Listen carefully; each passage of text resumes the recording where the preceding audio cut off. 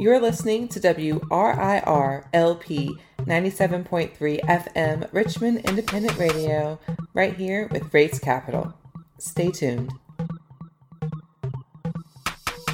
Who keep us safe? We keep us safe. Who keep us safe? We keep us safe. Who keep us safe? We keep us safe.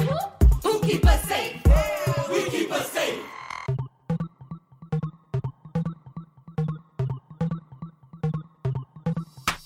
And that was Fraud Life, We Keep Us Safe by the Freedom Future Collectives out of DC. Today on Race Capital, we discuss the details of the new crimes and the legalization bills from our co-host Chelsea Higgs-Wise of Marijuana Justice, featuring the voice of DMV-based cannabis attorney Suli Stinson-Clay. Later, we hear directly from Uhuru Rowe ahead of the Justice for Uhuru rally this Saturday at 12 p.m., demanding clemency for Uhuru. He tells his story from inside Greensville Correctional.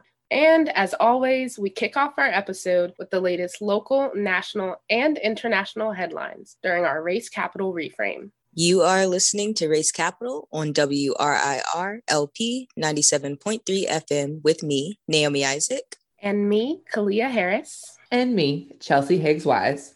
Let's get right into the reframe, starting out with local news. This week, in our eviction watch, there are 155 unlawful detainers on the books, with Tuesday being the highest day with 48 unlawful detainers. The numbers are creeping back up. Just as a reminder to our listeners that unlawful detainers are the first step that a landlord takes to evict a tenant, and eviction during a pandemic is attempted murder. Moving into statewide news, a proposal that would have diversified Virginia's governor's schools met its bitter ending this past week in a motion made by Democrat Senate Majority Leader Dick Saslaw, whose district includes a prestigious regional magnet school where fewer than 5% of the more than 1,800 students in attendance are Black or Latinx. According to the Richmond Times-Dispatch, the bill, which was introduced by Delegate Rosalind Tyler and endorsed by the State Secretary of Education, directs the Board of Education to create guidelines for the state's 19 governors' schools to address pipeline issues and to develop best practices for being more inclusive of underserved groups such as Black and Latinx students. Y'all, I find this really interesting because I applied to Maggie Walker in high school and I did not get in. And it was one of the most rigorous testing scenarios that I've been through, and I have gone through a lot of school. And for them to only accept mostly white, mostly non-Black students into that school where my grandparents went when it was segregated, to see how these people have defended killing this legislation and to see that it was Democrats is like, what is the blue wave if it's not doing what it needs to do? Yeah, I also remember applying to Appomattox, Maggie Walker, getting waitlisted after, being in all honors classes with the same white folks, getting the same opportunities to skip grades as all the white folks around me. And somehow it ended up being that all the white folks that applied got in and all the Black kids that applied got waitlisted. And so I think this is just a reminder that these institutions, quote unquote, of higher learning are just another barrier for Black and brown people to keep education segregated. And I'll jump in and say that my godfather is also one of the people that attended the original Maggie Walker School, and my sister attended the governor's school, Maggie Walker, and has many experiences and stories of how there is a Black group. There still is a Black alumni group because the few Black folks that are there have to work very hard to stay together and be able to survive. She graduated in 2009. So this is something that we're still seeing in recent times, and it was really disgusting to see this bill killed. And this is not something that should ever be happening in Maggie L. Walker's name.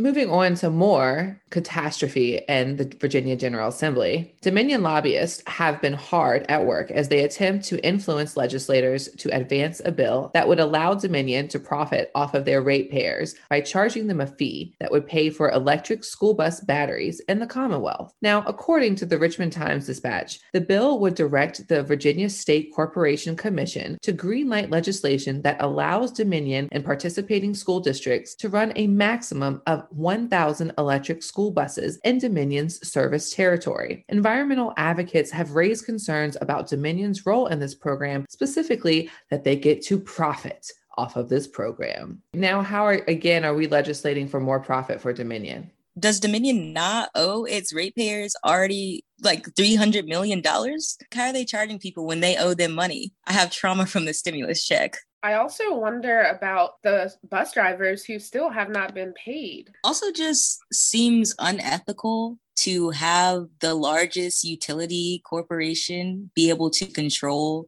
green, quote unquote, green energy now. I just want to make a note that this particular bill that we're talking about in the Senate was championed by Senator Luis Lucas, just as a note.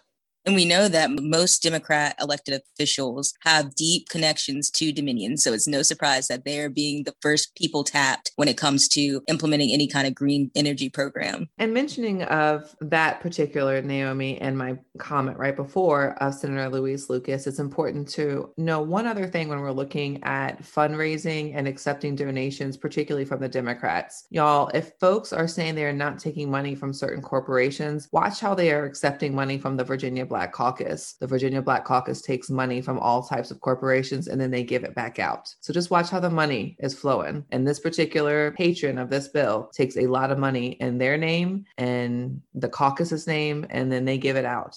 Dominion-crats. So bringing in some information that will hopefully inform the Virginia General Assembly. According to a new survey conducted by Justice Forward Virginia and the Data for Progress, 59% of Virginia voters oppose keeping marijuana possession in a vehicle illegal. The poll also revealed that eliminating all mandatory minimums and allowing for the consideration of evidence about a defender's mental state and mental health during a criminal trial gained notable support during Virginia voters who were surveyed. So I'm really grateful that organizations like Justice Forward are able to put these types of questions out to voters and have some real polling data to give the legislators, because as we will hear a little bit later in the episode about the new crimes, keeping marijuana illegal in the vehicle is actually one of them in this quote unquote legalization bill, as well as just giving some very hard facts about mandatory minimums, as well as, people with mental health should maybe have that consideration during their criminal trial. What I'm hearing is that people don't want to get locked up for having marijuana in their car. They don't want mandatory minimums, and they actually want a criminal justice system that looks drastically different than it does right now. I feel like that's so important to name because they say that they do all this for public safety, but the public is saying that they would feel more safe were the police not to be involved when it comes to traffic stops and marijuana, when it comes to the way that people are transporting cannabis. So I think it's really important to name that overwhelmingly almost 60% of Virginia voters don't feel more safe when the police stop and arrest Black folks or any kind of folks for keeping marijuana in their possession while driving. Well, you said it, Naomi. The Virginia legislators are saying they're doing it for public safety, and they are. It's those public safety law enforcement, the fraternal order of law enforcement. That's the public safety they're doing it for.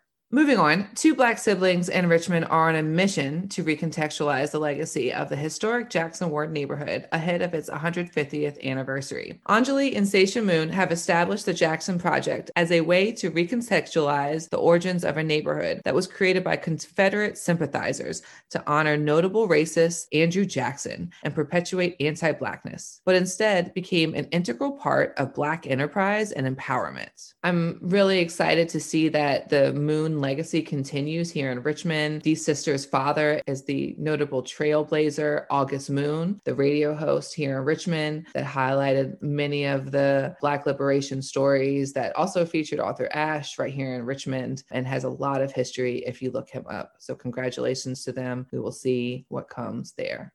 Moving into national news, we'll start off with our COVID watch. Nationally, the number has hit over 28 million total COVID-19 cases in the United States, and this week the nation surpassed 500,000 deaths due to the virus. 500,000 deaths in less than a year. I can't believe that I'm reporting that on the air. And even since that number and all the news has come out, we're actually closer to about 514,000 deaths. So yeah, that's where we are, y'all. And in Virginia, we have a total number of 567,039 total cases, and we've had 7,658 deaths in the Commonwealth.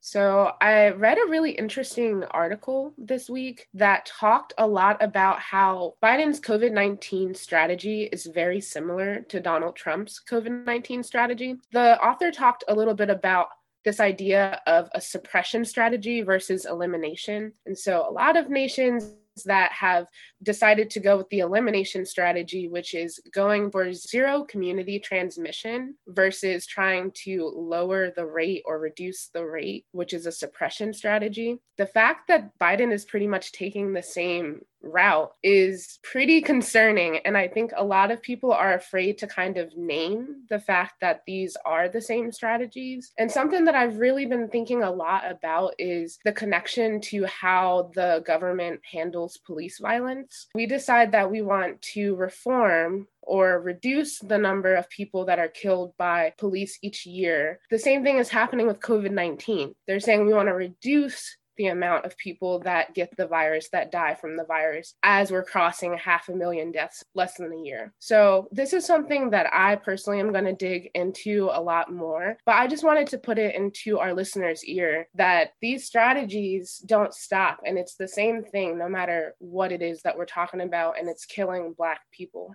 And I think that connection is really important just because, anti-Blackness is a pandemic. So, we have so much evidence of how they respond to pandemics. And we're seeing it come to light that it historically is exactly the same. As you said, it's always reduction and never abolishing, never eliminating the actual thing that's killing people. And here it'd be easy. A national lockdown, monthly payments, allow people to stay in their home, give homes to those who do not have them, and make sure that people can shelter in place. Doesn't even have to be a long time, just needs to happen to lower the rates. So not triple masking, right? And depending on vaccinations to set us free, when we know that that's one of two parts of a strategy that will get us to elimination of COVID-19. So we're fighting a losing battle right now. And I just want to know what is going to change, because people are all go Biden, and I'm seeing nothing but death. Well, they were saying we gonna hold them accountable. And now when we compare, pull up the papers, the exact same text, the strategy is the same, essentially the same. Like when Trump 12 months ago was suggesting that we send kids back to school, everybody wanted to be like, oh, white supremacist this, oh, white supremacist that, bet. Now when Biden's saying we should send kids back to school, people are trying to rationalize it. And I just don't get it, because it's the same. It's not even like they're sugarcoating it at this point. It's exactly the same strategy.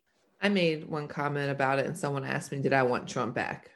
And I said, before the election, it was, well, do you want him to stay? And now after the election, it's, well, do you want him back? We can't have an opinion.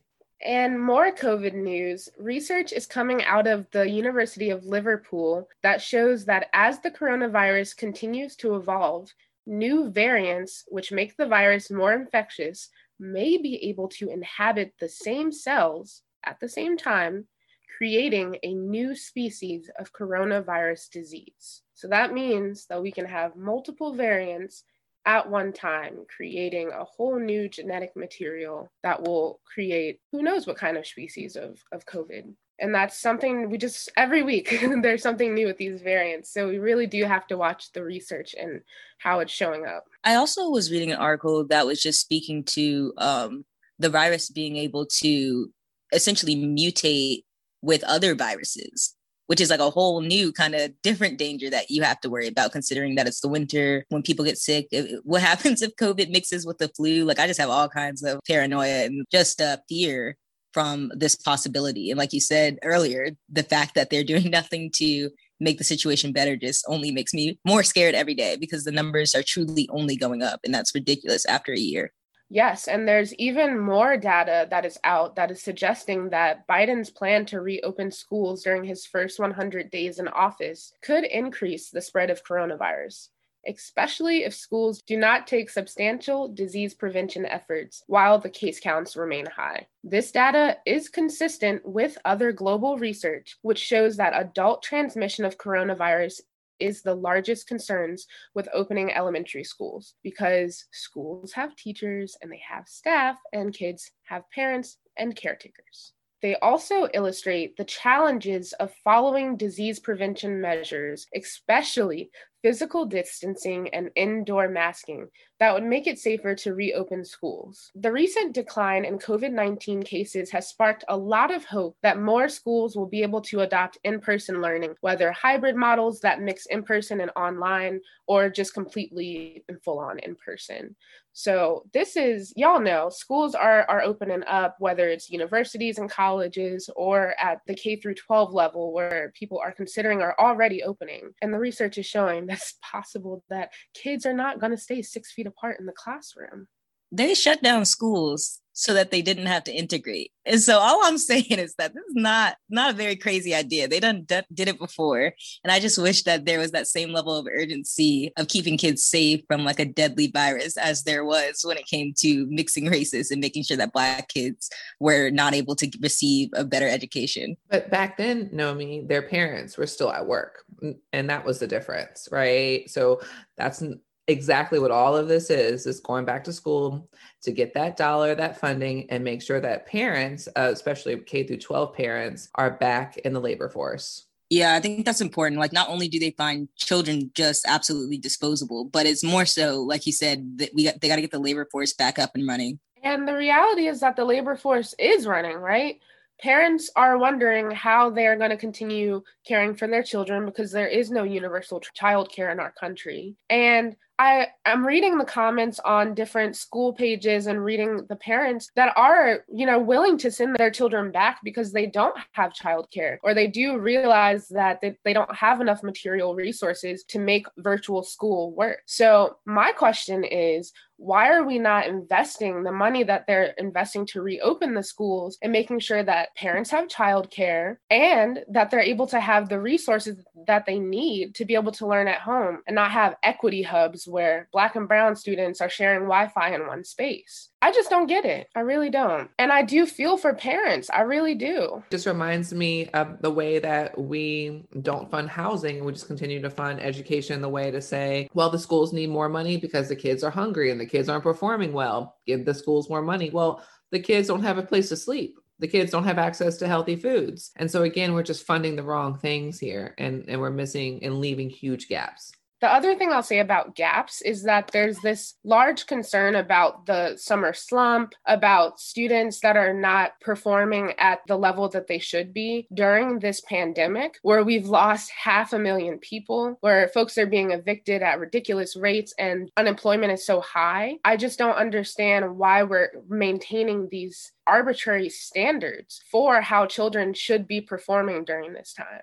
On that note, the Biden administration is requiring states to administer standardized tests this year. The decision means that schools will have to find ways to safely administer tests to tens of millions of students nationwide, many of whom are still learning remotely. If y'all remember last year, the standardized testing was canceled as the pandemic closed school buildings across the country. This year, it's been unclear whether the Biden administration would let that happen again. Already, several states, including California, Georgia, Illinois, Michigan, New Jersey, and New York, have already asked or said that they plan to request a waiver from this year's testing requirements entirely. Why is our state not on that list? That's what I said. Who in Virginia is supposed to be making that request? Department of Education? Who making that request? Yeah, we need to call them because it's not going to work. It's not going to work. And I feel like this is just intentionally creating disparities. Like, they know what the outcome will be. Half of this school year, students have just been going in and out between virtual, in-person, unsure, don't know what supplies we'll need. This is ridiculous to put this on folks and to just spring it on you. By the way, happy Black History Month. You're going to get tested in about 6 weeks. And as someone that has test-taking anxiety, to find out in the very academic semester that you have to take the test, that's a requirement. It's just not something that makes it so that you will test positively at all. And we know that funding is tied to these test scores. So it's not just take a little test and that's it. The region's funding is determined, in part based on these scores. Well, more devastating nationwide news. The Intercept has recently reported that between May 2020 and September 2020, the IRS stopped sending stimulus checks to incarcerated people and actually started requesting that the almost 1 million incarcerated folks that did receive a stimulus check return the money. Some facilities even admitted to automatically taking up to 50% of the checks before they were given to incarcerated people. I remember reading this and just like having to close my laptop, walk away, come back, I just have no words because I remember seeing the post, help make sure that incarcerated people know how to get their checks, and to know that some people were required to return it. They're just taking money off the top. They were also using the money before it was deposited into folks' accounts to like pay for court fees and fines as well. So, there was a lot of scraping away at this money that's supposed to be aid, to help people survive while living in a cage in a deadly pandemic. Just disgusting. Absolutely. Well, it doesn't really get better. This week, it's also been reported that last week's winter storm claimed the lives of at least 32 people in Texas, though the true death toll remains unknown at this point. Some folks died trying to keep warm, resulting in carbon monoxide poisoning and house fires. Other victims died after contracting hypothermia as temperatures dropped to the single digits across the states. Officials are now saying that those who died were overwhelmingly elderly. The thing is with Texas, it's not like the electricity went out. It was decided. And so these are deaths just like COVID where they're completely preventable.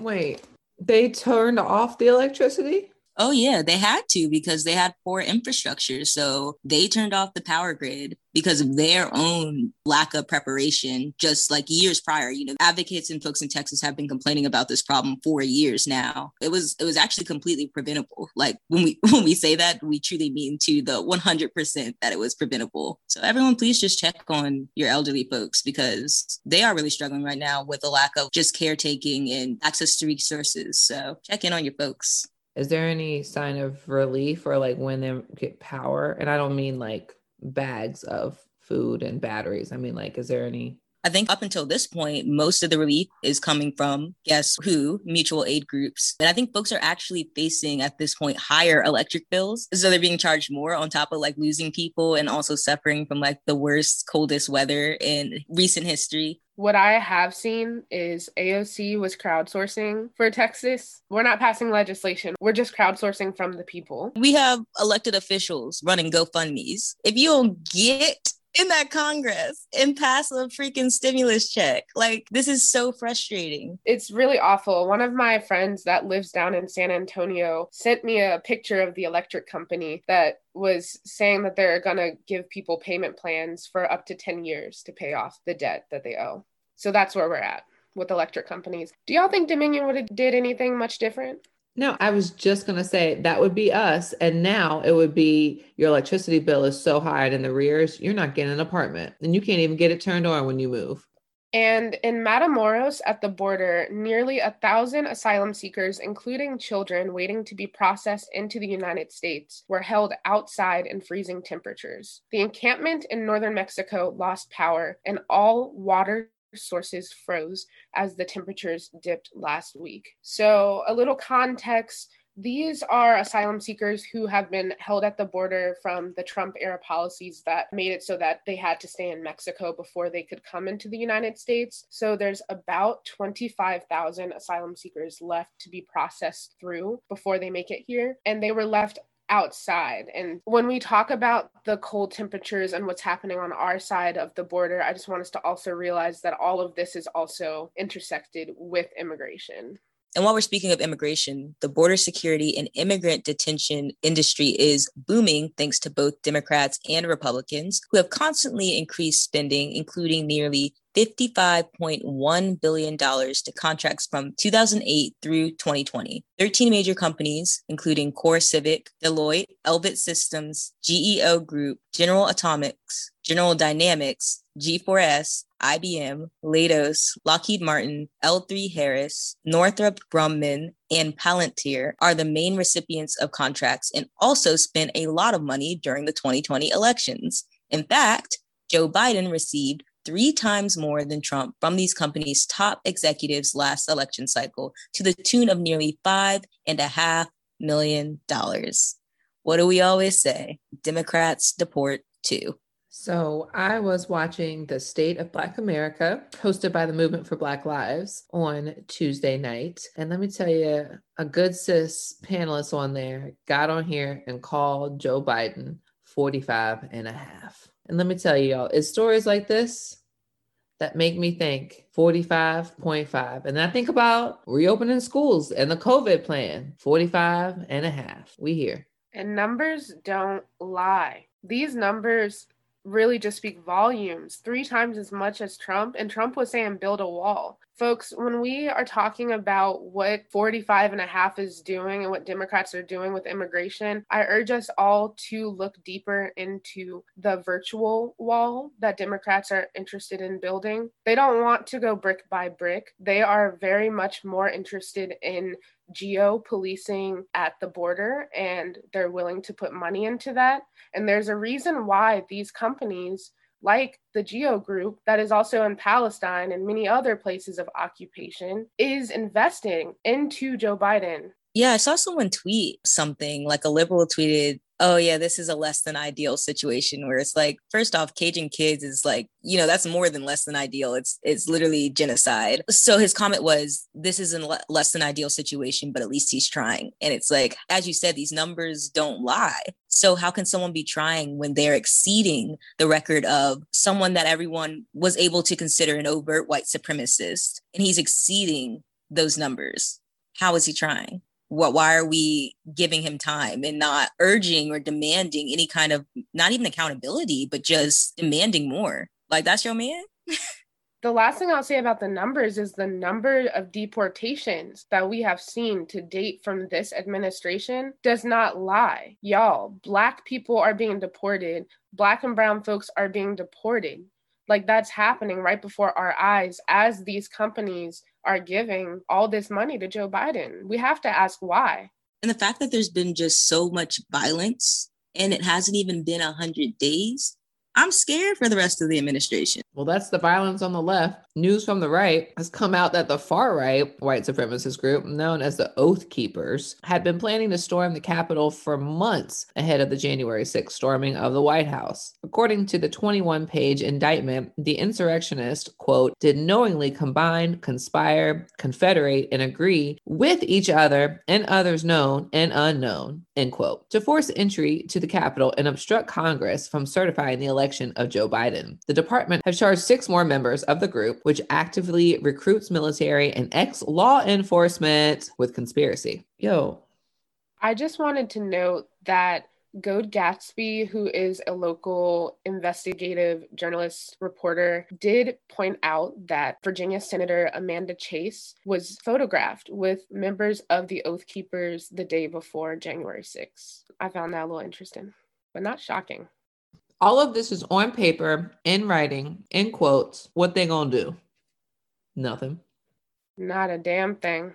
It's just only surprising because when it comes to protests that are planned by Black liberationists, it could be planned 24 hours. It could be planned an hour in advance. And they're going to come knocking. They're going to come running, come with the cuffs, come with the cars. And they had months to catch these people. And what did they do? Join them. And Amanda Chase is still sitting in our legislature behind that plexiglass. Well, y'all, Jeff Bezos has reclaimed the title of the richest person in the world after Tesla shares recently decreased by nearly 3%. Bezos' net worth stands at over $186 billion.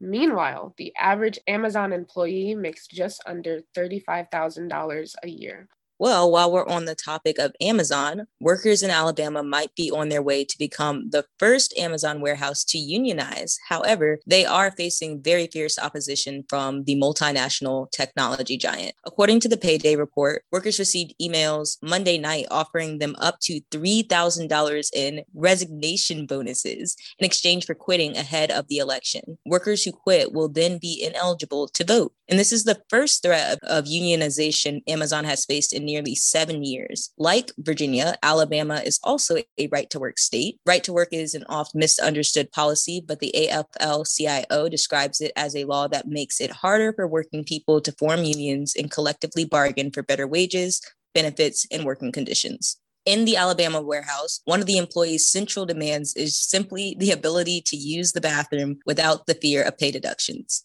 The vote will continue through March 30th. Wow, power to the workers. And this is something that could truly shake up the South. So everyone definitely keep an eye out on what's happening in Alabama. I listened to a few interviews from the workers, and I just want to say these are Black people that are on the front lines making this happen under the fear of all types of threats that the company is putting out. Not just those emails. I mean, they've been really threatened. And I just want to say, like, we are in solidarity with the workers of Amazon down there in Alabama. Well, it looks like big news is coming out of New Jersey. After more than 3 months since New Jersey voters voted to legalize weed, it's finally the law in the Garden State. Governor Phil Murphy signed 3 bills that decriminalize and legalize marijuana for adult use. The use or possession up to 6 ounces is decriminalized. That means no penalties. That means a repeal of the prohibition. And notably, there are restrictions on how police can stop and search those who may be using marijuana, and also penalties on police that don't do it correctly and that have been proven to say that they have overstepped with their authority. Also, out of New Jersey legalization on the side of social equity, 70% of total sales tax will go towards these, quote, impacted zones, end quote. It sounds like Jersey is hearing the call to legalize it right. And let me tell y'all, what a beautiful feeling of this week to put some pressure on the Virginia General Assembly than to have so many of our demands met of repeal the prohibition, of the 70% of no new crimes, of not criminalizing youth. I mean, this New Jersey bill is actually pretty revolutionary in a legislative kind of way for the way that we work around youth, because they truly have options as far as penalties that include things like calling your parents, a referral to services. And here in Virginia, our penalties include class 3 misdemeanors. I always just want to harp on the fact that you cannot decriminalize something while creating a new crime. That just is not how that works. That is not how any of this works. Well, y'all, out of Chicago, the mayor, Lori Lightfoot, says that it's, quote, just dumb, end quote, that people are raising concerns over her decision to distribute nearly $300 million in COVID federal aid to the Chicago Police Department. Lightfoot faced widespread criticism that more relief money had been spent on policing than had been allocated to food, housing, and other critical social services during this pandemic. According to the Chicago Tribune, quote, last year, the city received about $1.2 billion from the federal government as part of the CARES Act. Of the $47 million in discretionary spending, $281.5 million, nearly 60%, paid for personnel costs for the police department, end quote. Wow. Over half of the COVID money is going to police. This is the Directly problem. Personnel costs. They didn't even try to play around about the masks like Richmond did. Right. And we always have to be reminded that these police departments have upwards $200 million in funding. They have hundreds of millions of dollars already. So when it comes to distributing federal aid relief, should it not go to people who are making less than $35K a year, making less than 28, like people living in poverty? It's just, how can that be, quote unquote, just dumb? Why is it that our homies redistribute money better? We pass the same $20 back and forth and are better than all of the mayors that are getting all of this money from the government. I mean, I know it's not enough money, but the bare minimum is that they could redistribute what they get correctly. They're saying that the solution to people being in crisis is to get rid of the people and not the crisis. And I don't know. I think that's something that folks should keep in mind when they propose to offer more money to the police department rather than provide food aid or housing security. Or just propose money to institutions in general instead of writing us our checks. Moving on to what a lot of folks are sending thoughts and prayers, news broke out that golf legend Tiger Woods suffered serious leg injuries after a car accident near Los Angeles. The 15-time major champion was extracted from his vehicle with the pry bar, and he was sent to a hospital in stable condition with injuries to both legs on Tuesday morning. There's a lot of conversation about what happened in that accident, and I'm just hoping that we continue to hope that he is okay before we start creating our own narrative on Tiger Woods. We'll keep following the story.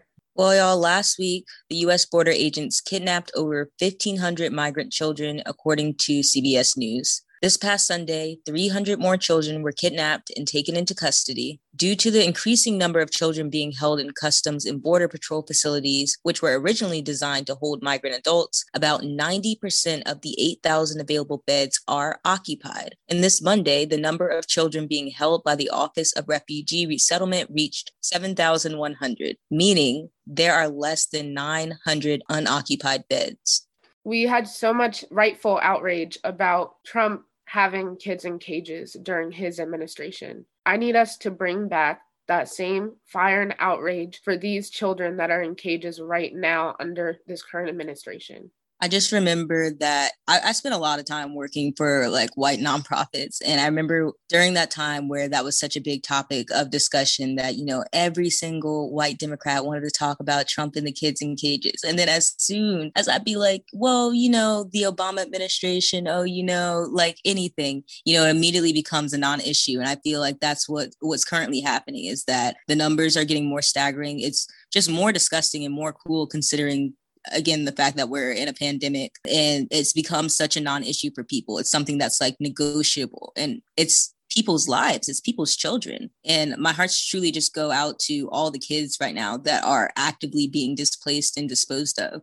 And following up on a story that went viral a week or so ago out of Ohio, 24-year-old Black mother Shayna Bell was arrested in Liberty Township, Ohio, and charged with 2 counts of misdemeanor child endangerment after she left 2 of her children alone in the family's motel room while she worked her job at Little Caesars just down the street. Following her arrest, a GoFundMe page that she set up to secure permanent housing has exceeded its $5,000 goal, raising over $150,000 in funds for the family. So props to Shayna, and we hope the best for her and her family.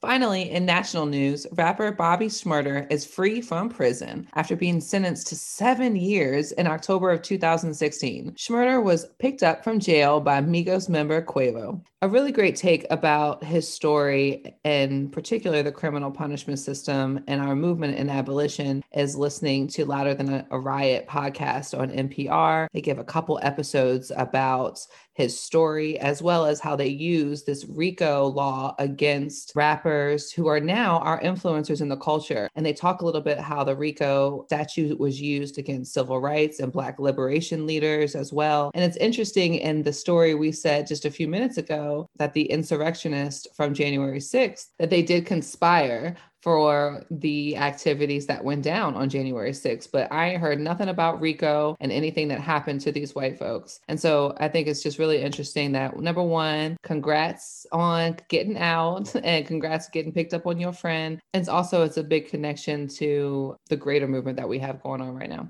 I get really scared though, thinking about how long he's been in jail. Like I was like a freshman, I think, or towards the end of middle school. So it's been like a long time coming to see this man free. Yeah, like we were playing those jams, I remember, during the good days of college. So yeah, Bobby, we are still playing your hits. I saw that his plays are up on the platform, so I might give him a spin later.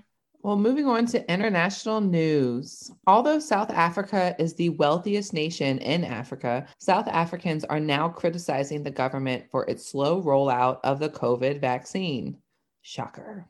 More than a third of COVID-19 cases on the African continent have been in South Africa, and there are now allegations that the South African government did not attempt to secure the vaccine until January. The country will use the Johnson & Johnson vaccine, which is a single dose, because it's been shown to be more effective against the South African variant strain. They are now considering administering the Oxford AstraZeneca vaccine to 100,000 people to monitor its impact before deciding if it should be used more widely.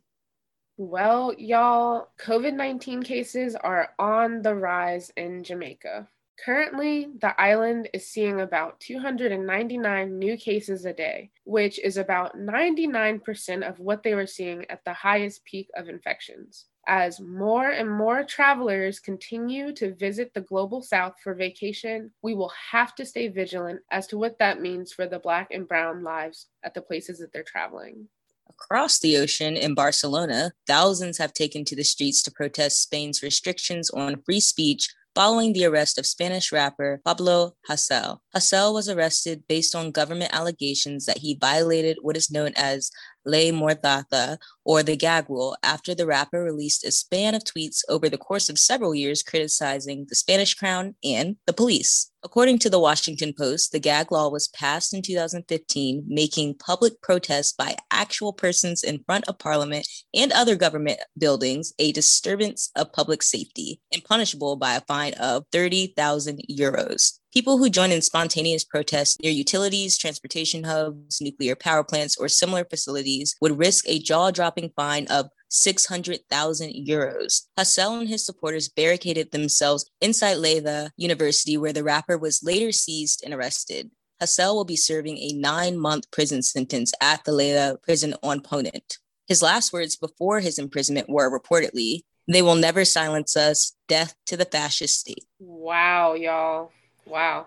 And I just want to say 30,000 euros is over $36,000 in US. It's a lot of money for protesting. Yeah, and then even just taking unauthorized photos of law enforcement and other authorities could give you a penalty of up to 600,000 euros. So the freedom of speech in Spain has affected not only artists, but also reporters, which we've also seen locally and nationally here. So same strategies. And I would be remiss if I did not note that Spain is one of the original colonizing empires known for its violence throughout the global south and really all over. So the fact that they have issues with police and similar things that we're seeing here, we just have to be aware as to how these issues all intersect.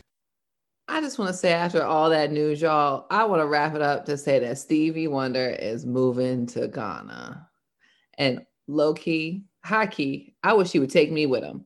Look, I don't blame him. I just want to say amen. Ashe, okay? It's a virtual world. We can get Stevie from over in Ghana.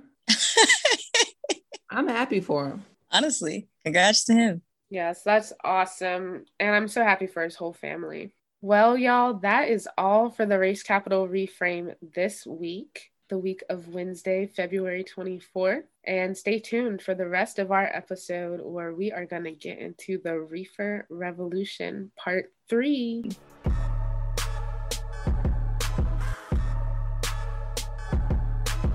All right, Kalia, Nomi, Race Capital listeners, I'm really excited to bring a clip that we had from this past Saturday's Canna Hour with Marijuana Justice every Saturday at 3 p.m.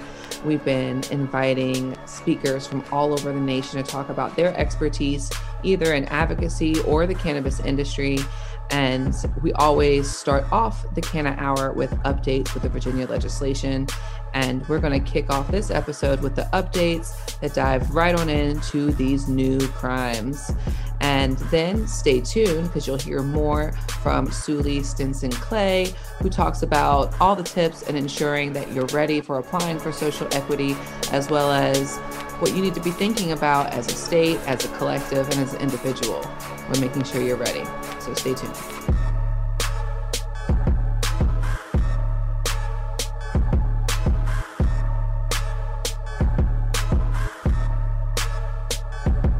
My name is Chelsea Higgs-Wise. I'm the Executive Director for Marijuana Justice. We really exist to be here to repeal the prohibition and invest in Black communities. I don't know if you've been keeping up lately, but marijuana legalization is really flying through. It looks like they have actually chosen the conferees. Well, I think we've talked a little bit about the process of the General Assembly. We had the bills introduced in the House. We had the bills introduced in the Senate. And then each chamber decided about the bills. And I'm going to be really honest with you all that the bills have not been identical. They have very different components. And sometimes that can be really dangerous. And sometimes that means that we have an opportunity to get our language out there in the final version. But right now, I want to really emphasize to everyone that there is no consolidation on the bill language yet. So all of the celebratory pieces about getting it passed really just means that there is a political will to have this move forward. Now, the discussion and the devil in the details is something that is still being wrestled with and is going to continue, particularly this coming week. So I did mention that the conferees have been chosen. So They introduced it in the House and the Senate and their different chambers. And then in crossover, the bills literally crossed over. And the House heard the Senate bill and the Senate heard the House, remembering that all legalization bills are not created equal. So understanding that they are very different and they're going to impact our Commonwealth very different as well. And so after crossover and during this crossover time, y'all, I'm going to be very honest that not much work was done on these bills. So whatever you did during that first round to send in your testimony, to email your legislator, I really want to say thank you, because that was the major time for them to hear our voices. Unfortunately, at crossover, this was only a 30-day session. The governor did extend us into a special session for an extra 15 days, which normally happens because we don't ever have time. 30 days is not a lot of time to hear all of the bills.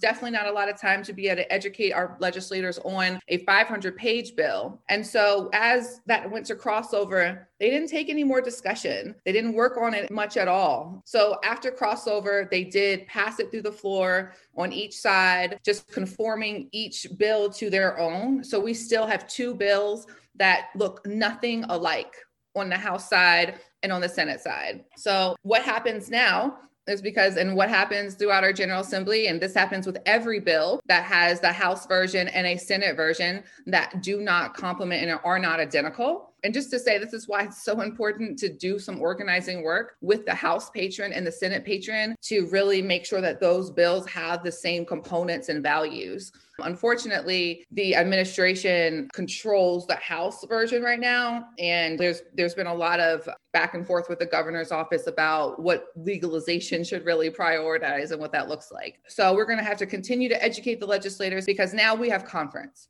Conference is, since these bills do not match, the House and the Senate has identified specific legislators to go into a conference room and have a very off-the-record secret meeting where they negotiate to consolidate these bills into one. Now, we don't know what the negotiation looks like. We don't know what those conversations are like. So it's important to us to continue to email these legislators about what is important. So I'm going to go over this letter that Marijuana Justice, ACLU Virginia, Justice Forward, and Rise for Youth really put together specifically. And we've been working with partners this entire time of organizations and stakeholders. And so we were able to get a total of 26 organizations signed to a letter to the governor and to all of the legislators that talks about what is wrong, just at the tip of the iceberg, y'all, with this legalization bill. I'm really excited today because what I'm going to be doing in just a couple minutes is going over this letter, going over our priorities. And then just a minute, we're going to invite Suli Stinson Clay on, who is not out of Virginia, but has a lot of experience with the cannabis world, particularly with social equity. And they're going to be able to bring their expertise and share with some of us about that work. But right now, we're really going to dive into what's happening and what are our priorities. And remembering our priorities for legalization is to stop the criminality and stop the enforcement around just the possession of the plant, period. What is a lot of conversation, what people are still really curious about is the regulatory business, the structure, the licenses. And again, why I'm really excited about our guest. But we are seeing right now that the legislators can only do so much, particularly in such a short session. And we want to ensure that legislators are fully informed on what they are voting on. Again, my name is Chelsea Higgs Wise. I really hope that you are following on all of our social media platforms, THC Justice Now. Subscribe to our YouTube page. We are loading all of our Canna hours that we've had since General Assembly has started.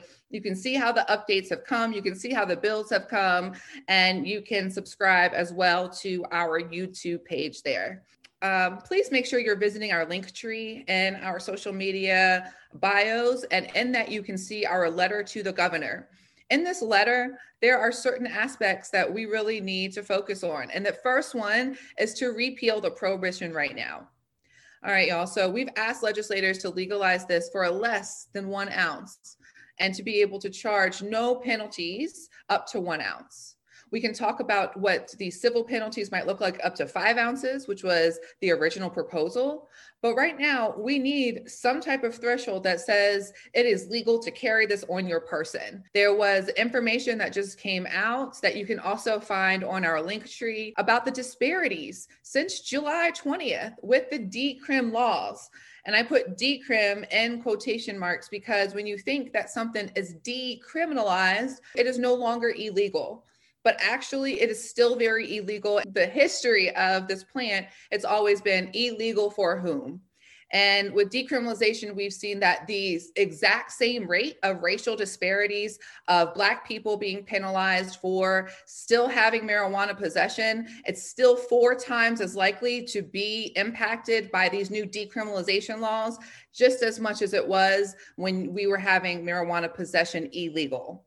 Now, that does mean that we have less arrests, yes, but it means that the law enforcement is still there. No matter what, as long as we have marijuana crimes on the books, that those crimes will be enforced biasly. They have, in the history of this Commonwealth, of this country, we have never enforced marijuana crimes fairly. And that's why it's important to get this decrim off of our back at the lowest level and at least legalize simple possession right now, July 1st, 2021.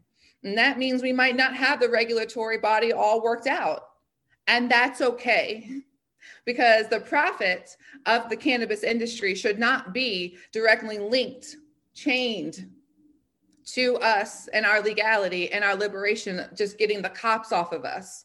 We have to also understand that a majority of our traffic stops are the ones that are feeding into marijuana crime. So the marijuana possession charges that we are seeing are happening very much from traffic stops. I'm still on this number one value, y'all, of this letter, right? This repeal is that important. And I mentioned the traffic stops very particularly because we have to talk about this open container law that is in both bills. Both the House and the Senate have an open container law that basically says that any open container of marijuana, unburnt, will lead a law officer to also be able to presume that you are high. That also means in the car. If you have a Ziploc baggie that, you opened up, but you zipped it up, getting ready to go to your friend's house, you have under an ounce, it is in your glove compartment. This is how both of the bills are written. If you are driving while Black, a cop pulls you over. Because Virginia General Assembly last year did remove the ability for police officers to search and seize your car off of the smell of marijuana, as well as they can't pull you over for saying that your brake or tail light is out. These are all just racist tactics. And I'll say a big thank you to Justice Ford for working on those pretextual bills. But because we put those defenses in play, Virginia, the oldest legislative body and therefore the most experienced in recriminalizing us, have put in these new crimes that apply to the car because that's where they know they get us the most. And they're allowed to continue their pipeline right to the criminal punishment system through traffic stops. So let's talk about what this new legalization bill says. It says that a cop pulls you over and all he has to say is that there is a green leafy substance that he sees in your car, in your vehicle. That's all he's got to say. And now he's able to search and seize whatever is in your car. Yeah, that seize means forfeiture. They take in your marijuana, even if it's under an ounce, seems legal.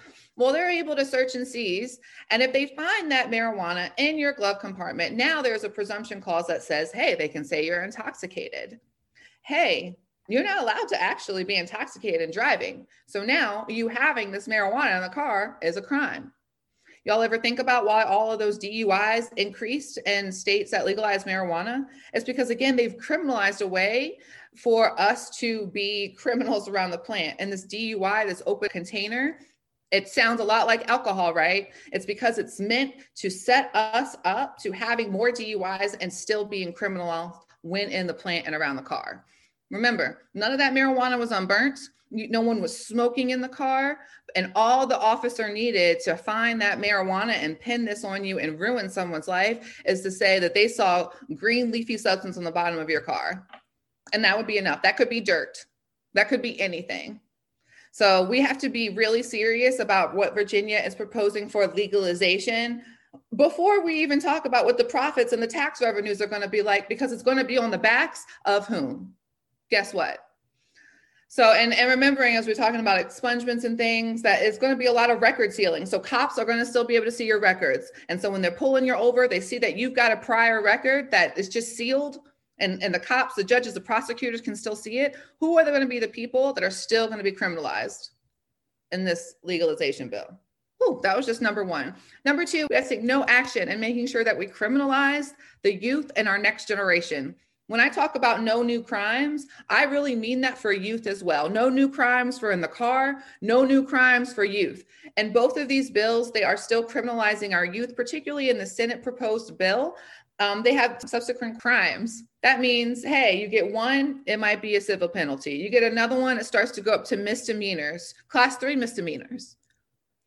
And what we've got to realize, you all, is that marijuana being illegal has always been a way to feed the prison for profit pipeline. And what they've realized is that as they cannot do this with adults, they can still make that profit and keep the pipeline going with our youth. And we're here to say that's not okay. And that's Virginia legalization should be. It is already illegal for youth to have marijuana. Why are we making up new crimes? All of the data says that as states legalize marijuana, there is no increase in youth use. Youth do not care. Young people do not care. College people do not care. Because remember, this is going to be 21 and under. They do not care about the legality in far as their use. And so they're not just going to start going ham about it because it's legal. There's no data to prove that. But it is data to prove that the population that has been most impacted, that is the majority of the arrests and the cases, are between the ages of 18 and 25. So y'all, they know that. And they know that half of that 20 to 18, that's still their prime population for the picking. And we can't allow that. We've got to be able to say, if we're truly going to legalize this as a new value system, and we have to say, if youth are caught with it, then we need to make it not criminal, not empty their bank accounts that could go into collections, and also create more barriers to having housing and school, because they're proposing things like $200 for a fine for a 20-year-old, an under 18-year-old of having marijuana. We know that's going to go on the parents. We know it's going to go on the families that are barely affording their rent and their car and whatever else is happening in this pandemic. So they're recriminalizing our same populations that have already felt the brunt of this. So we need to make sure that we're following Rise for Youth. We want to really talk about the expungement pieces. This compromise that we have not been able to see in marijuana, it seems like they're able to do that in the expungement. And shout out to Legal Aid Justice Center, shout out to No Left Turn, shout out to the Virginia Expungement Council that Marijuana Justice is really excited to be a part of, that has been working on the expungement pieces so that we can get something going with automatic expungement, because we have none now, and talk about what record sealing is going to look like so that people can still get jobs, so they can get housing, so they can go to school. But it's going to be important too that we continue to educate folks on what record sealing is and the difference of collateral consequences versus it's still going towards any future sentencing that might come up when you're in front of a Virginia judge again. So we're really still talking about how many of these licenses are going to go to social equity people, how many of these licenses are going to make sure that they are done by Virginians. Right now, you do not necessarily need to be a Virginia resident to apply for these licenses as they are proposed right now. The social equity clause says that the resident does have to be a Virginia resident as the applicant. And so that's why we're saying that 50% of these capped licenses, they're saying about 400 dispensaries, that's going to model a lot like the ABC. So in your district, however many ABC stores you have, that's probably what it will look like for how many dispensaries are in your area as it's proposed right now. So since we know there's going to be a cap on how many we can have, we want to make sure that social equity is the priority, and these applicants that have had the harm done to them and have come from these communities that have been disproportionately impacted by over policing, then we need to know that they are in the forefront and able to get their chance. And we just don't have the tokens chosen for these social equity licenses or these licenses in general, right, across the country. There's also this piece and the social equity clauses that talks about you can apply and qualify for a social equity license if you simply just hire 10 of those impacted people. I just need to pause and remind everyone of this history that we sit and stand in Virginia Commonwealth. This is the loophole that's going to allow for nobody impacted to actually get those licenses. And social equity, the way that it is written right now, is going to come with capital benefits. You actually going to have 0 to low interest loans for social equity applicants from the tax revenues. They're creating the Cannabis Equity Reinvestment Fund. These applicants are going to get these benefits. And if those applicants are actually just more employers, overseers of people that are impacted and paying them the very least in their hourly wages, then this is something else we cannot have. And that is not what social equity is made of. We'd also like to really see them ban vertical integration, but also not having some type of micro business structure for smaller entrepreneurs, and to have some guardrails. Right now, that's another big discrepancy and difference in the two bills of how they are managing larger companies, as well as just this gap between legality and when the market's open. As of right now, besides Jennifer McClellan in the Senate and besides some language in the Senate, they would like to say nothing is legal, simple possession, none of that is legal until we can start making a profit, which will probably be around 2024. Okay. And last but not least, we are also asking that we have 70% of the tax revenues of cannabis going to that reinvestment fund. Yeah, it's going to be important that we get the majority of the tax revenue. We understand that equity is actually about the dollars that are coming our way and not just diversity and inclusion. No. How much money are you actually putting towards this legalization, right? And that's why it's going to be important right now that we continue this advocacy, we continue the fight. Again, I just went over the basic letter that ACLU, Virginia Marijuana Justice, Justice Forward, Rise for Youth, as well as 21 organizations that you've probably heard around, including Virginia Student Power Network, including Minorities for Medical Cannabis, including New Virginia Majority, Justice Democrats. I mean, we've got people on here that we're just so proud that they are standing for equitable legalization. And right now, this legalization is just not it, y'all. Up next, we rejoin the Canna Hour replay, where we begin by hearing from Suli Stinson-Clay. Stay tuned. I just wanted to say thank you to you for the work that you're doing, because it's so important. And, you know, the issues that you're highlighting are exactly the right issues at exactly the right time. So, you know, hopefully you'll be able to make a change, because really it's been, you know, like you said, the law is being written now. So it's urgent. So it is. And these types of impacts, it's impossible to undo them, right? And many folks are saying, well, we're going to do disparity studies afterwards. And that just is saying, well, we'll have to wait to see what harm is done. Yeah, no, we can't wait for justice. And, you know, in terms of licenses, like you said, there's only 400 retailers that'll be given out. So it's like television licenses or radio licenses. Once they're gone, and then their value just skyrockets. And, you know, some people get wealthy and others don't. So, right. You know, this industry, unlike so many, just has such a clear need for equity. So many folks sitting in jail for marijuana use, possession, whereas so many folks are getting rich off of this industry and never have suffered from that. So it's critical. Well, let me do a quick introduction of you because you deserve it. Suli Stinson Clay is a business lawyer with over 20 years of experience in advertising companies, investors, and leaders in the areas of corporate finance, private equity, venture capital, commercial transactions, debt financing, and mergers and acquisitions, and amongst many others. No, you deserve all this. You're all going to sit through this. She's currently chair of the corporate group of McKinnon, Shelton, and Henn, and a minority and woman-owned law firm. Suli is also CEO of Stinson Bushnell Industries, Burt Meadow Hemp, a 250 hemp farm, and CBD consumption product company. Suli began her career with Kirkland and Ellis and later joined DLA Piper US, where she's a partner in the corporate finance and private equity departments. Suli has an A.B. magna cum laude in African American Studies and Visual Environmental Studies from where? Harvard, and a JD from Harvard Law. I introduce to you Suli Stinson Clay. Thanks so much. Thank you. Thank you for that. Yeah. So I appreciate it. Yeah, no, I've been practicing in the area of corporate law, corporate finance for a long time.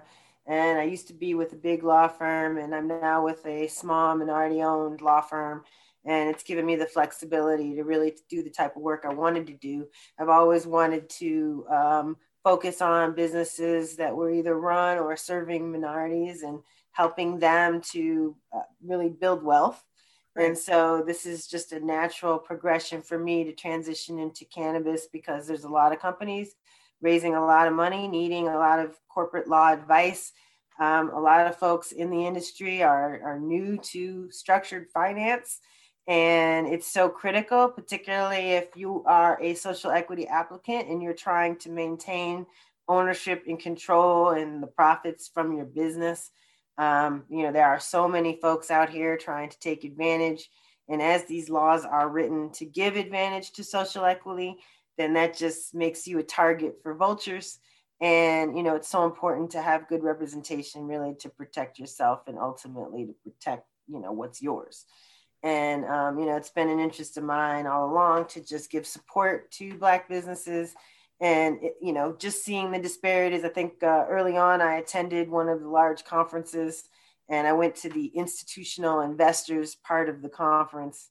And, there wasn't a woman or a person of color in the entire place. And I mean, 1,000 people, having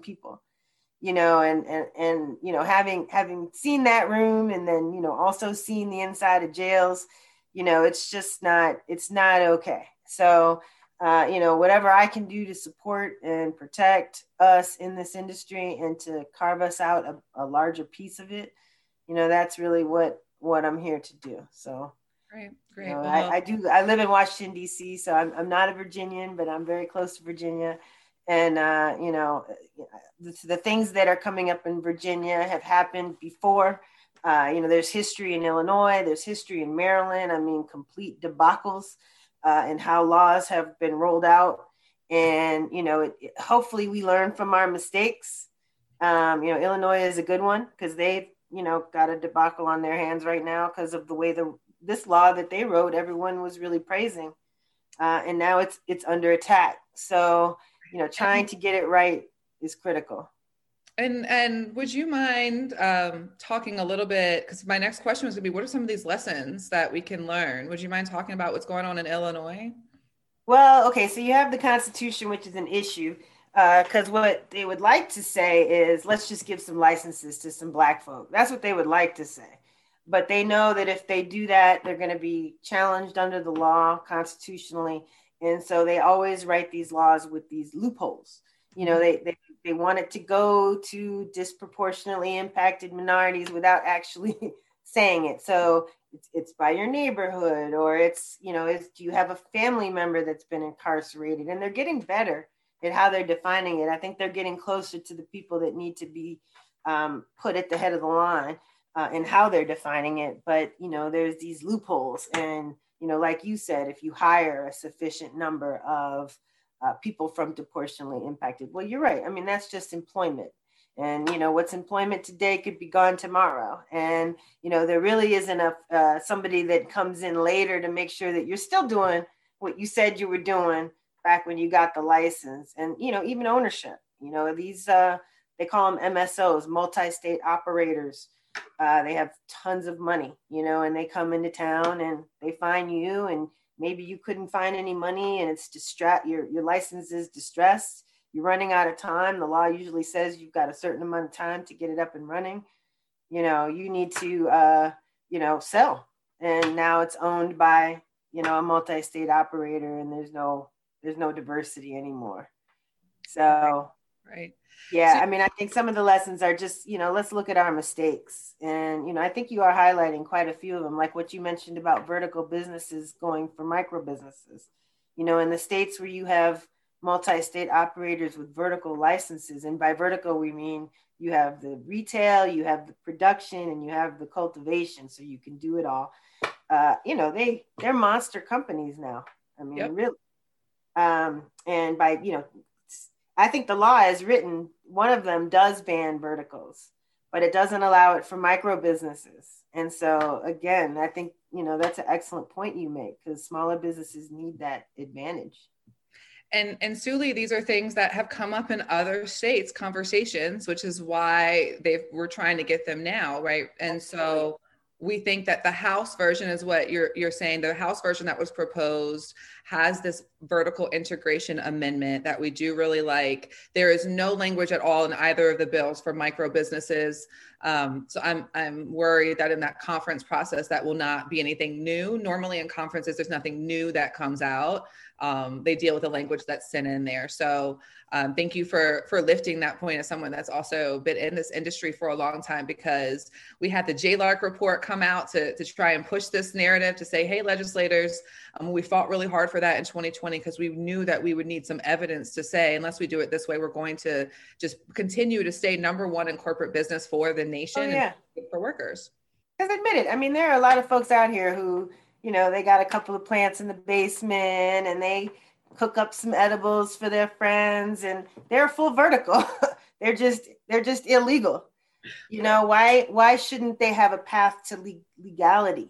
They probably have a talent they've cultivated over years, and it's very valuable in other places where you can get a job doing this now, And it's held that value in our community for generations now. Like, we've been in it. We have the experience. This is why folks talk about the legacy market in that way, is that there should be a true path for that. What are some other lessons that you've heard of, or I know you've been able, thank you so much, to take a look at our language. What are some other things you really want to bring up? Well, I mean, I was reading through the summaries of the two bills, and I hadn't even picked out what you picked out regarding some of the new crimes, that they've come up with. And, it's it's pretty sneaky, honestly. And, I'm glad that you're on it. Virginia's a special place. And, when you say about the cops, I mean, living in DC, right? Like, as soon as you cross that bridge, you're like, okay, I better make sure everything's legal, because odds are I'm getting pulled over. And it's true. I get pulled over in Virginia all the time. And so, if you can't have a closed container in your car of cannabis, how are you to carry it otherwise? I mean, Suli, it truly, that's been our question to the legislators. It essentially makes it illegal to have it in your car, depending on the discretion that the cops want to give that day. And we always know. So it might as well not even be a 1 ounce legal. And it sounds like they want to make up to 1 ounce legal, but then raise the penalties for above 5 pounds. But they also say you can't bring any cannabis into Virginia. So, does that mean if I have it in my car with my DC plates, am I illegal, or is it legal? So, I think there are some areas of the law that can be exploited here, by police that do like to police pretty hard down there. When we talk about this, they say that, well, since decriminalization, the police aren't going to do this anymore, and we should trust that. So, well, I would love to hear a little bit about, you said you're really supporting social equity folks there. And so what is kind of, not your day-to-day, but what would that look like for your support for someone that's getting in as a social equity applicant? Sure. Well, I represent businesses as an attorney. So, these are small businesses, a lot of them brand new, a lot of them with lots of partners and relationships that have to be put on paper. And that's very important. Mm-hmm. In Virginia, it's been interesting because they've already legalized medicinal, obviously. And They had one license that they snatched away from somebody that came available, and so a lot of people were rushing to apply for it. Now I understand there's a lawsuit that's delaying that. But with the new law rolling out, I think a lot of folks, as soon as these bills come through, the folks that really want these licenses are really all over it, and I mean over it. And so they are already strategizing, already looking for locations, already planning their team, figuring out who their social equity person's going to be because they need one because it's not them, usually, and figuring out what those relationships will be. And what's interesting about the law from a social equity perspective is that it does give social equity applicants a head start, not a very long head start, but the first applicants will only be social equity applicants, it looks like. So that's positive. Having first mover advantage is important. I don't know that 6 months when you have to raise capital and you have nobody to get it from, is enough time, enough of a head start. But having that is useful. One of the things that I've been kind of thinking about is whether these competitive situations are at all good for social equity at all. And some of this conversation has come out of what's going on in Illinois because, folks spend a lot of money on these applications. I mean, 6 figures and up, really. And if you think you're going to just apply and, write it yourself, you might as well stop. And, and don't empty your bank account for it unless you're going to hire somebody else to write it and do it the right way, because otherwise you really are throwing your money out the window. And hundreds of people apply for, dozens of licenses. So how much money that needs to be in the community is thrown away on some hopeless effort that you're going to lose because your competition has millions of dollars. Right. They've done it 10 times. So they've already written it before, and it's very challenging to win one of these competitive licenses and very expensive. But in Illinois, it's become a lottery for the most part. And so, some of the thoughts are that a lottery is really true social equity because you don't have to spend $1 on an application. If you're throwing your name into a hat, whoever wins, the money's going to come. I mean, if you get a license, the money's going to find you some kind of way because they're limited. And so, maybe a lottery is the best bet for social equity. But that's not what it looks like is going to happen in Virginia. It looks like it's going to be competitive. So you have to be very organized and you have to move early. And, what I hear is you have to be politically connected. I assume that's true. It's kind of true everywhere. Everywhere. Yeah, exactly. And I would say that I'm continuing to say as proposed right now, I really do want to have some hope that there will be the ability to continue to work on this language, particularly in social equity. And they're talking about doing it a few years ahead. So I'll tell you that to tell everyone and to tell you, it's been really hard to continue to introduce new concepts to the legislators without them being like, hold on, I'm done.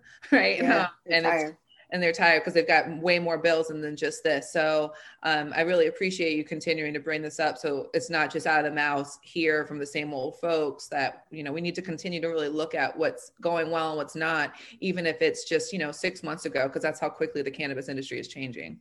Absolutely.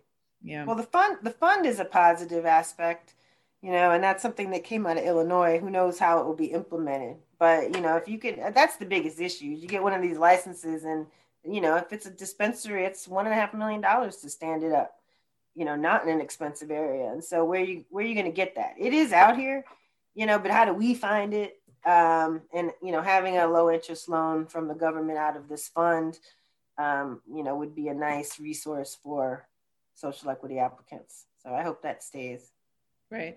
I believe that it will. I think that they feel like we're getting greedy asking for 70% versus the 30% that was proposed. But like you said, that these licenses are really expensive and we want to be able to have the resources to support the social equity applicants, not to mention the other community supports that the fund is supposed to be able to manage to fund as well. Yeah. So yep. Reminding folks that it's the micro and the macro funding streams that we're going to have to continue to put out there and why we're asking for the 70%. What should Virginia prepare for after legalization is passed? You touched a little bit about this competitiveness and what that means. I've told people that they really do need to start getting their collectives together and being something formal. And you mentioned that a little bit. Would you talk a little bit more about that, of how folks can prepare after legalization? Well, depending on, I mean, if you want to obtain a license, then, the very first thing you have to do is read the law, from cover to cover, because it's obviously heavily regulated industry. The law is going to tell you everything you need to know about applying. But it's an RFP process. So if you've never been through an RFP process, find someone who has, because it's significant amount of work. This is not something you do over the weekend, and the regulations haven't been written yet, so we don't know what they say. But they're pretty much going to make you do a lot of work, I assure you, because that's how they weed you out. And, I think that's an important thing to be ready, is to just have that law, memorized basically, so that you can check it off. I think really quickly, RFP, y'all, is request for proposal, just so everyone knows what that is. Right. So if you know anyone that has responded, the government puts out a lot of RFPs for government contracting work. If you know anyone that's done get that kind of work, of which there are quite a few people of color, find them, because what they do for that translates to this. There are a lot of writers out here. So if you're going to invest in something, I would suggest investing in a winning writer, someone who has won a license before. There's also a lot of scammers who are just trying to collect a check. But it's all the good business steps you would take for starting a business. Form your company, write your business plan, get your projections together, all of the things that would go into a business. And honestly, one of the things that they could do with this fund is to provide business support to people, because like in LA, you could get a license I think the cap on their micro licenses was $50,000 a year income. But now you're supposed to walk in and run a multi-million-dollar business. Like, that's just destined for failure. You need support. I couldn't, it's hard to run a business. And so, having the community resources to support these businesses, because as I was saying, consolidation is coming, right? So if the MSOs aren't in round one, they're gonna find a way to get into round one. But if they can't, they're gonna be right there with their money, waiting for you to fail. Looking for opportunities to snag your license. Right. They might even loan you some money to get it, but it's secured with your license. And when you don't pay them back, then they're going to take your license. So, having a good lawyer is important. And also just, being mindful as you move. I mean, you want to pick good partners. Yeah. And MSO is a multi-state operator. That's right. That's that question in the chat as well. And so we've had, right now, the bills have a lot of room for the board members underneath this cannabis authority to create more of how the money would be spent. And really continuing to see, is there a social equity incubator that does more than just loans, but does some more of this business support, and some of these different type of certifications that could also provide maybe some of the support. So there is still room. I'm trying to be really hopeful to be able to develop these. And I know there's a lot of energy, particularly from Black entrepreneurs, Black economic justice folks that have been around Virginia forever, that would be able to be great folks to be tapped into, to say this is how we're able to kind of build our community structure, and everyone that's wanted to participate. What else, anything else that you'd like to say to Virginians as we're in this process, or even after we legalize? There is something interesting that I was going to mention that I just learned about in Michigan. So because I'm a corporate finance lawyer, I'm familiar, you may not be familiar with something called regulation crowdfunding, which was something that was passed during the Obama administration that allows you to crowdfund online to raise capital for your business. And that's a fairly new thing. But the nice thing about it is, traditionally, the only people that could invest in small businesses like these were so-called accredited investors, which are basically people that make a fair amount of cash, or already worth a lot of money. You got to make over $250,000 a year, or be worth more than $1 million. Then you're accredited, you can be trusted to invest your money into someone private. And as a result, only accredited investors could really benefit to this huge growth that you see in these startup businesses. You couldn't get into Google until it went public unless you were accredited, right? Right. And so Regulation CF takes away the need to be an accredited investor and has income limits and says, okay, if you make this much, you can invest up to this much, but you can invest and they can advertise on the internet, which is all a new thing. Right. So Regulation CF was recently increased. It used to be you could only raise $1 million, but now they've raised it to $5 million. Okay. And it's a very simple process with the SEC. There's internet portals that handle this. And the reason I'm mentioning it is because in Michigan, they're actually trying to set up a centralized Regulation CF portal where anyone in Michigan, anyone anywhere who wants to invest in a Michigan social equity cannabis business can go to this portal and can invest in these businesses, whether you're accredited or not. And then these businesses have a one-stop place that they can go to put their, story out there to try to raise capital. So it's an attempt to use Regulation CF, to, I think, sort of democratize your ability to get in on some of these early startup investments. And so I love this. So these are cash flowing businesses. And, as a unaccredited investor, your only option is to buy shares of some publicly traded cannabis company, which, is doing good right now, but is not the same. They're not run by Black people. Right. So if you want to invest in our communities, in our people, I think that's an awesome tool. So, and that's what I just read about it in Michigan. It's something that could be brought to bear in Virginia, I think, if someone was interested, and, have this centralized place where folks can invest in their own community. Right. And that's something that's run by the state that they're doing.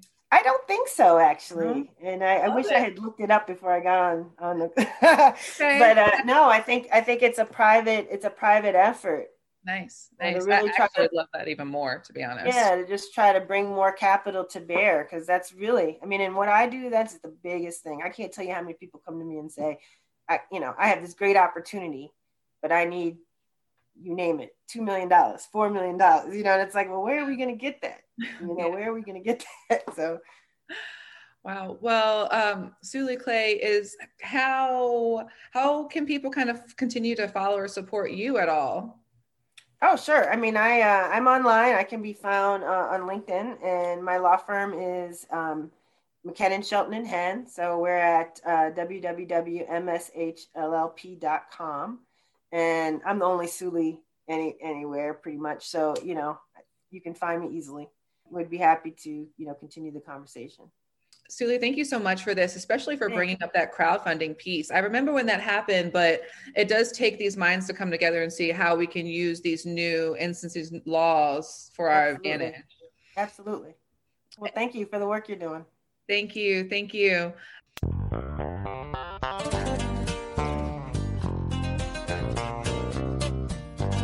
Thanks for listening to this week's part 3 of the Reefer Revolution. Stay tuned to hear from Oruru Rowe, who is reporting right from Greensville Correctional Center.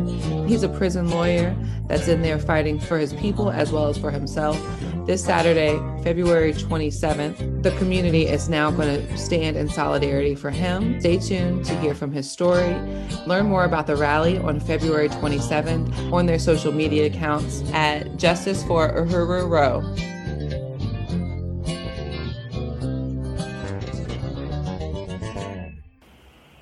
And this is just a note to our listeners that this interview is taking place inside of a correctional facility, and so the audio may be a little bit hard to understand at times. But let's take a listen to what Uhuru has to say. Well, I've been in prison for 26 years, for what seems like my whole life.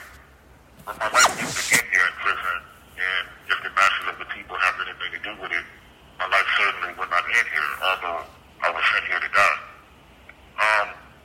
I was born on October 15th, 1976 at the Medical College of Virginia in Richmond. I was the youngest out of 7 children, born to parents who were both consistently present in the home. My mom worked as an LPN, and my father, who is now deceased, worked as a forklift operator. We were the usual working class Black family and had our fair share of problems like any other Black family.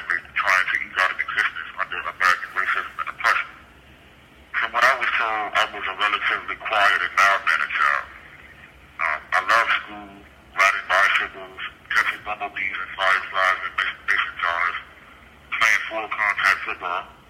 But things started to change for me internally when I was about 14 years old. I became extremely depressed and suicidal. I would isolate myself in my room and self-harm. Using drugs and alcohol became a way for me to cope.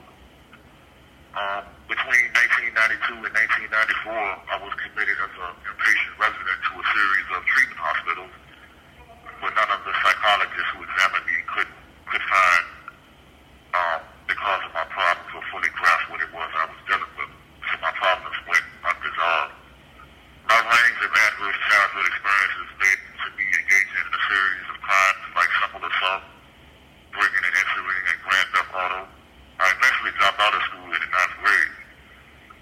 At this point in my life seems a little better because I got a job working at Dairy Queen. I saved enough money to buy my own car. I met a girl and fell in love for the very first time. This was when I was about 16 or 17 years old. I was beginning to feel a renewed sense of purpose and direction because I had stopped hanging in the streets and was focusing more on my future. But that positive time was short-lived because January 19, 1995 was the day my life was forever changed. January 19, 1995 was the day I took part in a robbery with two other black youth that resulted in the shooting death of two innocent people. This happened after a night of heavy alcohol and drug use. These deaths have always weighed heavily on my mind since that time, and I'm deeply regretful that it happened. We were all arrested the day after, confessed to our roles in the crime, even though I wasn't the actual shooter and didn't possess a gun during the crime.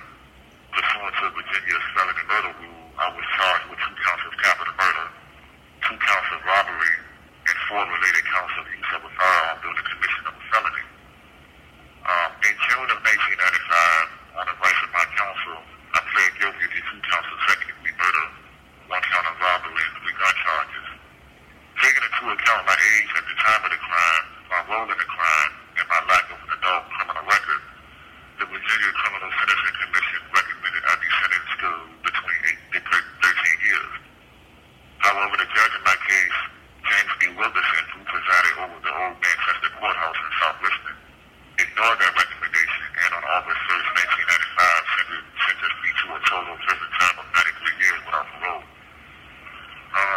Now, I don't have parole because Virginia abolished parole just 18 days before my crime occurred, so I must serve 85% of my sentence before I'm released. Now, when you do the math, you will see that Judge Wilkerson exceeded the sentencing guidelines in my case by 80 years, and my sentence wasn't appealable under Virginia law because these guidelines are discretionary and not mandatory. Now, I just want to speak to the history of Judge Wilkerson for a moment. When I entered the old Richmond City Jail on Fairfield Way, I immediately began to hear rumors that Judge Wilkerson was a racist and how he sometimes acted in the courtroom. When my attorney was pleading my case in the courtroom, he turned his chair sideways, effectively turning his back on my lawyer as if to completely disregard anything my lawyer had to say. This troubled me a great deal because I took it as a sign that my fate was sealed. 3 years later, the rumors of Judge Wilkerson being a racist were confirmed when the Richmond Times-Dispatch published a study in 1998 showing how he was sentencing black defendants to terms that were 39% longer than what black defendants were receiving in the John Marshall Court for the same crimes. The study also showed that he was sentencing white defendants to terms that were 30%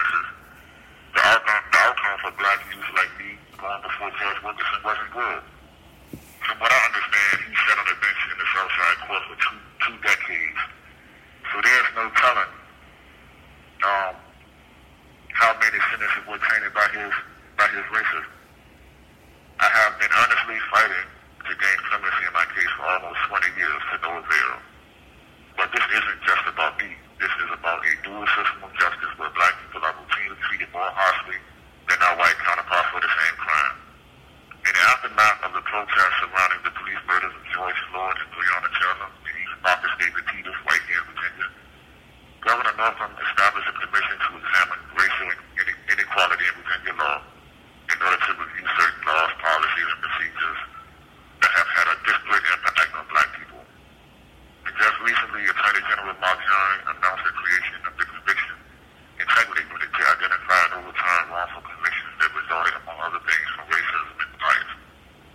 While these steps are commendable, they are incomplete.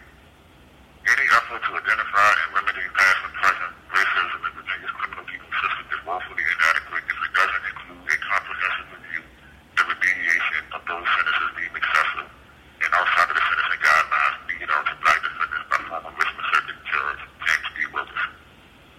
My friend and attorney, Beth Norton, who served on Governor Northam's commission to examine racial inequality in Virginia law, submitted my signature petition at the height of the pandemic.